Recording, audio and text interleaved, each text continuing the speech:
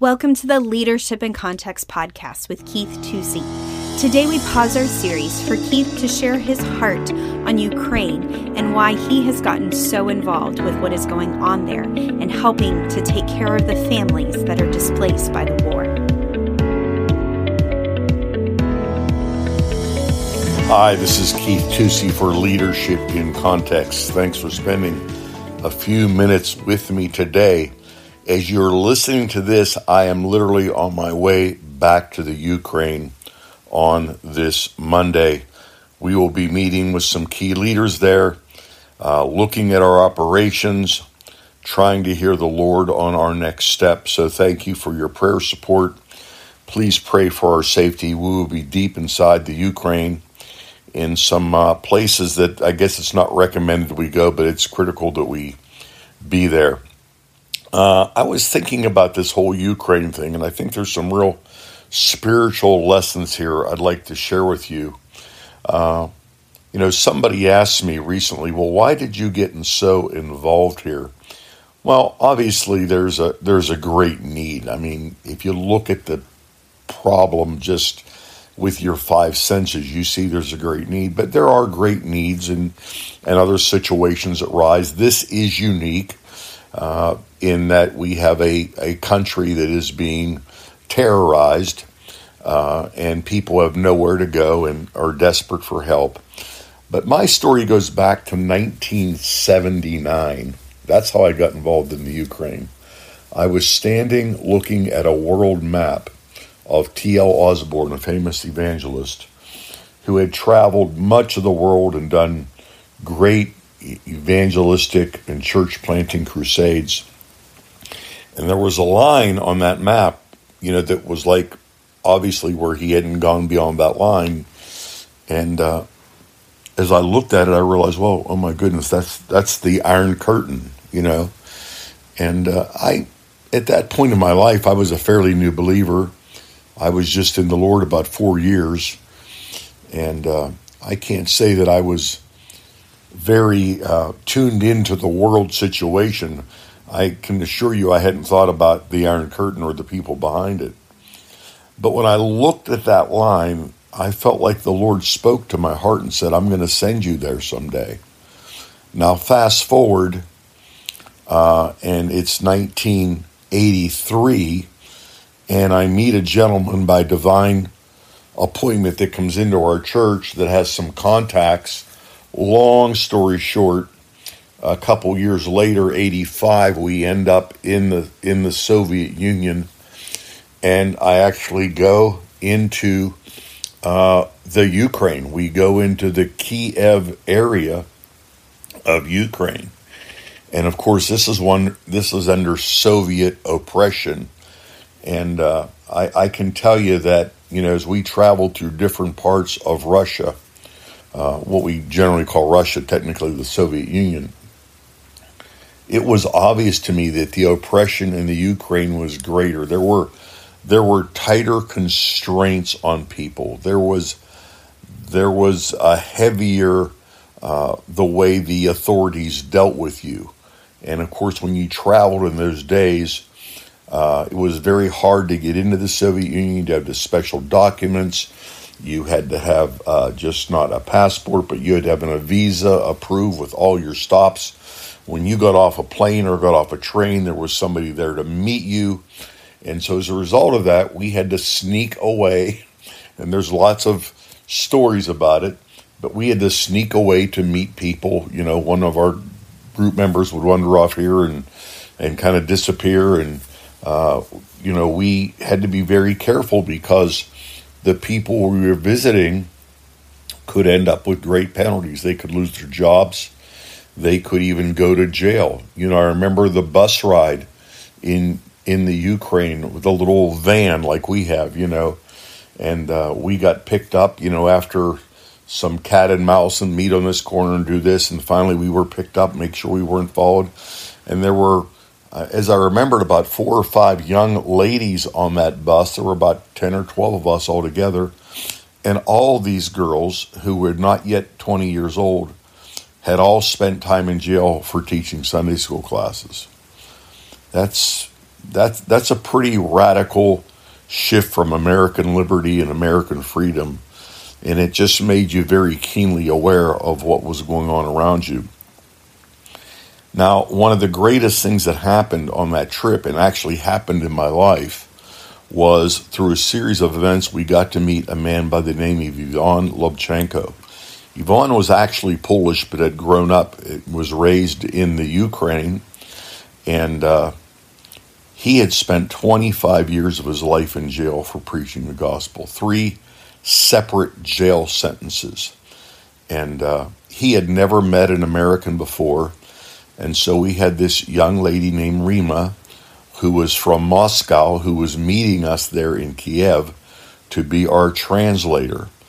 And we met out in this area. It's actually the Chernobyl region. We were about 50 miles from the Chernobyl power plant.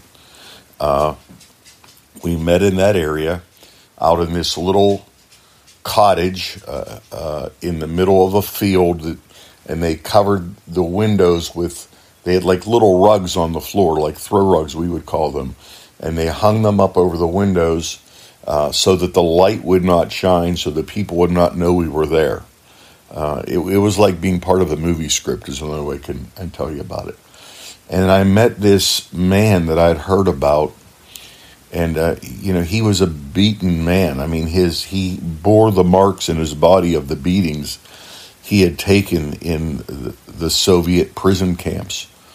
And he told us the story of being in Siberia at a railroad camp where, they would build the railroad and service the railroad. There was no civilization around there. Just the railroad went through that part of Siberia, and they would take people up there and basically work them to death. Once you went there, people didn't know if they'd ever hear from you again.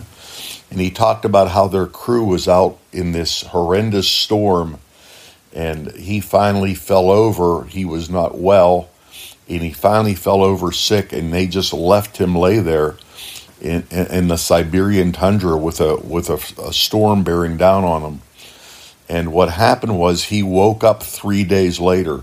The storm had completely covered him with several feet of snow and insulated him.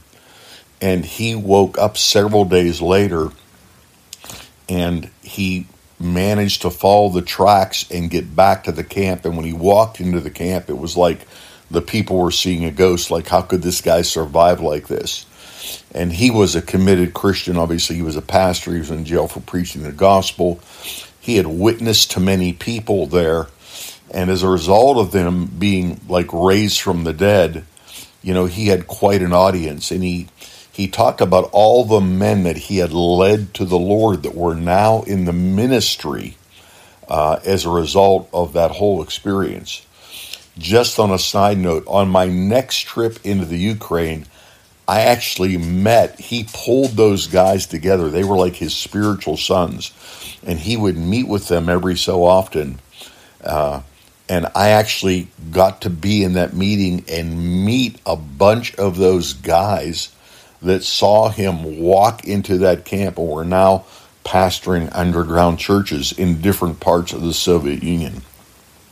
So that left quite a mark on me. But while we're sitting in this hut in the Chernobyl region, he asked me this question, not in arrogance, but with a very honest, inquisitive heart. He asked me if our church was more American or Christian. And when he asked me that question, it was like there was a catharsis that happened in my heart. And I think since that time, God has been able to give me some discernment as to what is culture and what is kingdom. Not all culture is bad, but all culture must submit to the kingdom of God, the culture of the kingdom of heaven. And so, I had a great heart connection with the Ukraine later in that trip. Actually, on the next trip, I was arrested in Kiev. We were being followed. We knew we were being followed. I was with one other guy, and we were trying to shake these people from following us. And finally, we were deep in the Kiev subway, which is really an incredible. You see these people in the news about being down in the subway in the bomb shelters, and There's like layers and layers of these trains that run underground. It's incredibly impressive. And we were down in there trying to shake these people that were following us. And I said to Phil, the guy with me, I said, I got an idea. When we get out, I said, I'll make a noise when we get out on the platform. And why don't you take a picture of these people, thinking that maybe that would intimidate them and they would run away, But what happened was we got tackled from behind, because not only was there was a man and a woman that was following us that we identified. There were other people that were following us too that we did not know were following us. And of course, they literally dragged us by, it was October, so we had coats on. I just leather, coat on, and they grabbed me by the collar and just dragged me through the subway to this little cement room where we were searched and interrogated, and all these things went on. But obviously, you go through things like that, there's a certain piece of you that gets left and get connected. So that's my background with the Ukraine. But I want to take you to Matthew 9, because there it says that Jesus was moved with compassion when he saw the multitude. And I think God's compassion is released in us when we see things not just with our natural eyes, but with our spiritual eyes. And so when I saw all these things happening in the Ukraine, I saw it from a kingdom culture. I saw it from a kingdom perspective, not just the fact of the physical and the humanitarian needs and the heartache you would feel for anybody in any country. And so there was that divine connection. And what I believe is that God stores up, things in us that he can tap later for that divine compassion to come out of us. So that's what I'm moving in. That's why I'm leading the charge in this area, to really make sure the Ukrainian believers stay connected. And I believe that our connection with them is going to affect church planting in Ukraine, in Romania, and Hungary, and other parts of Europe. All of Europe needs a real move of God.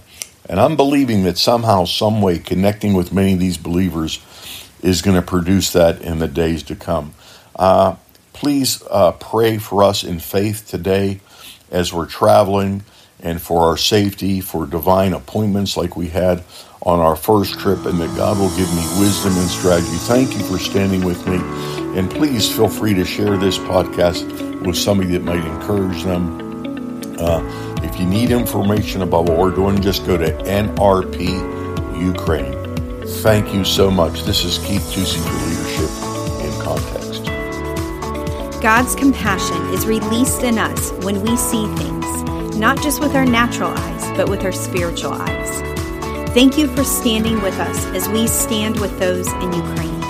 Thank you for partnering with us as we make history His story. You can read all of our updates on the Ukraine situation or donate to help these families by visiting nrpukraine.com. Thanks for listening this week to another episode of Leadership in Context with Keith Tusey. Join us next week as Keith continues to put leadership truths in the context of the local church. As always, subscribe, like, rate, and share our podcast. For show notes or to ask Keith a question, email podcast@nrpastors.com.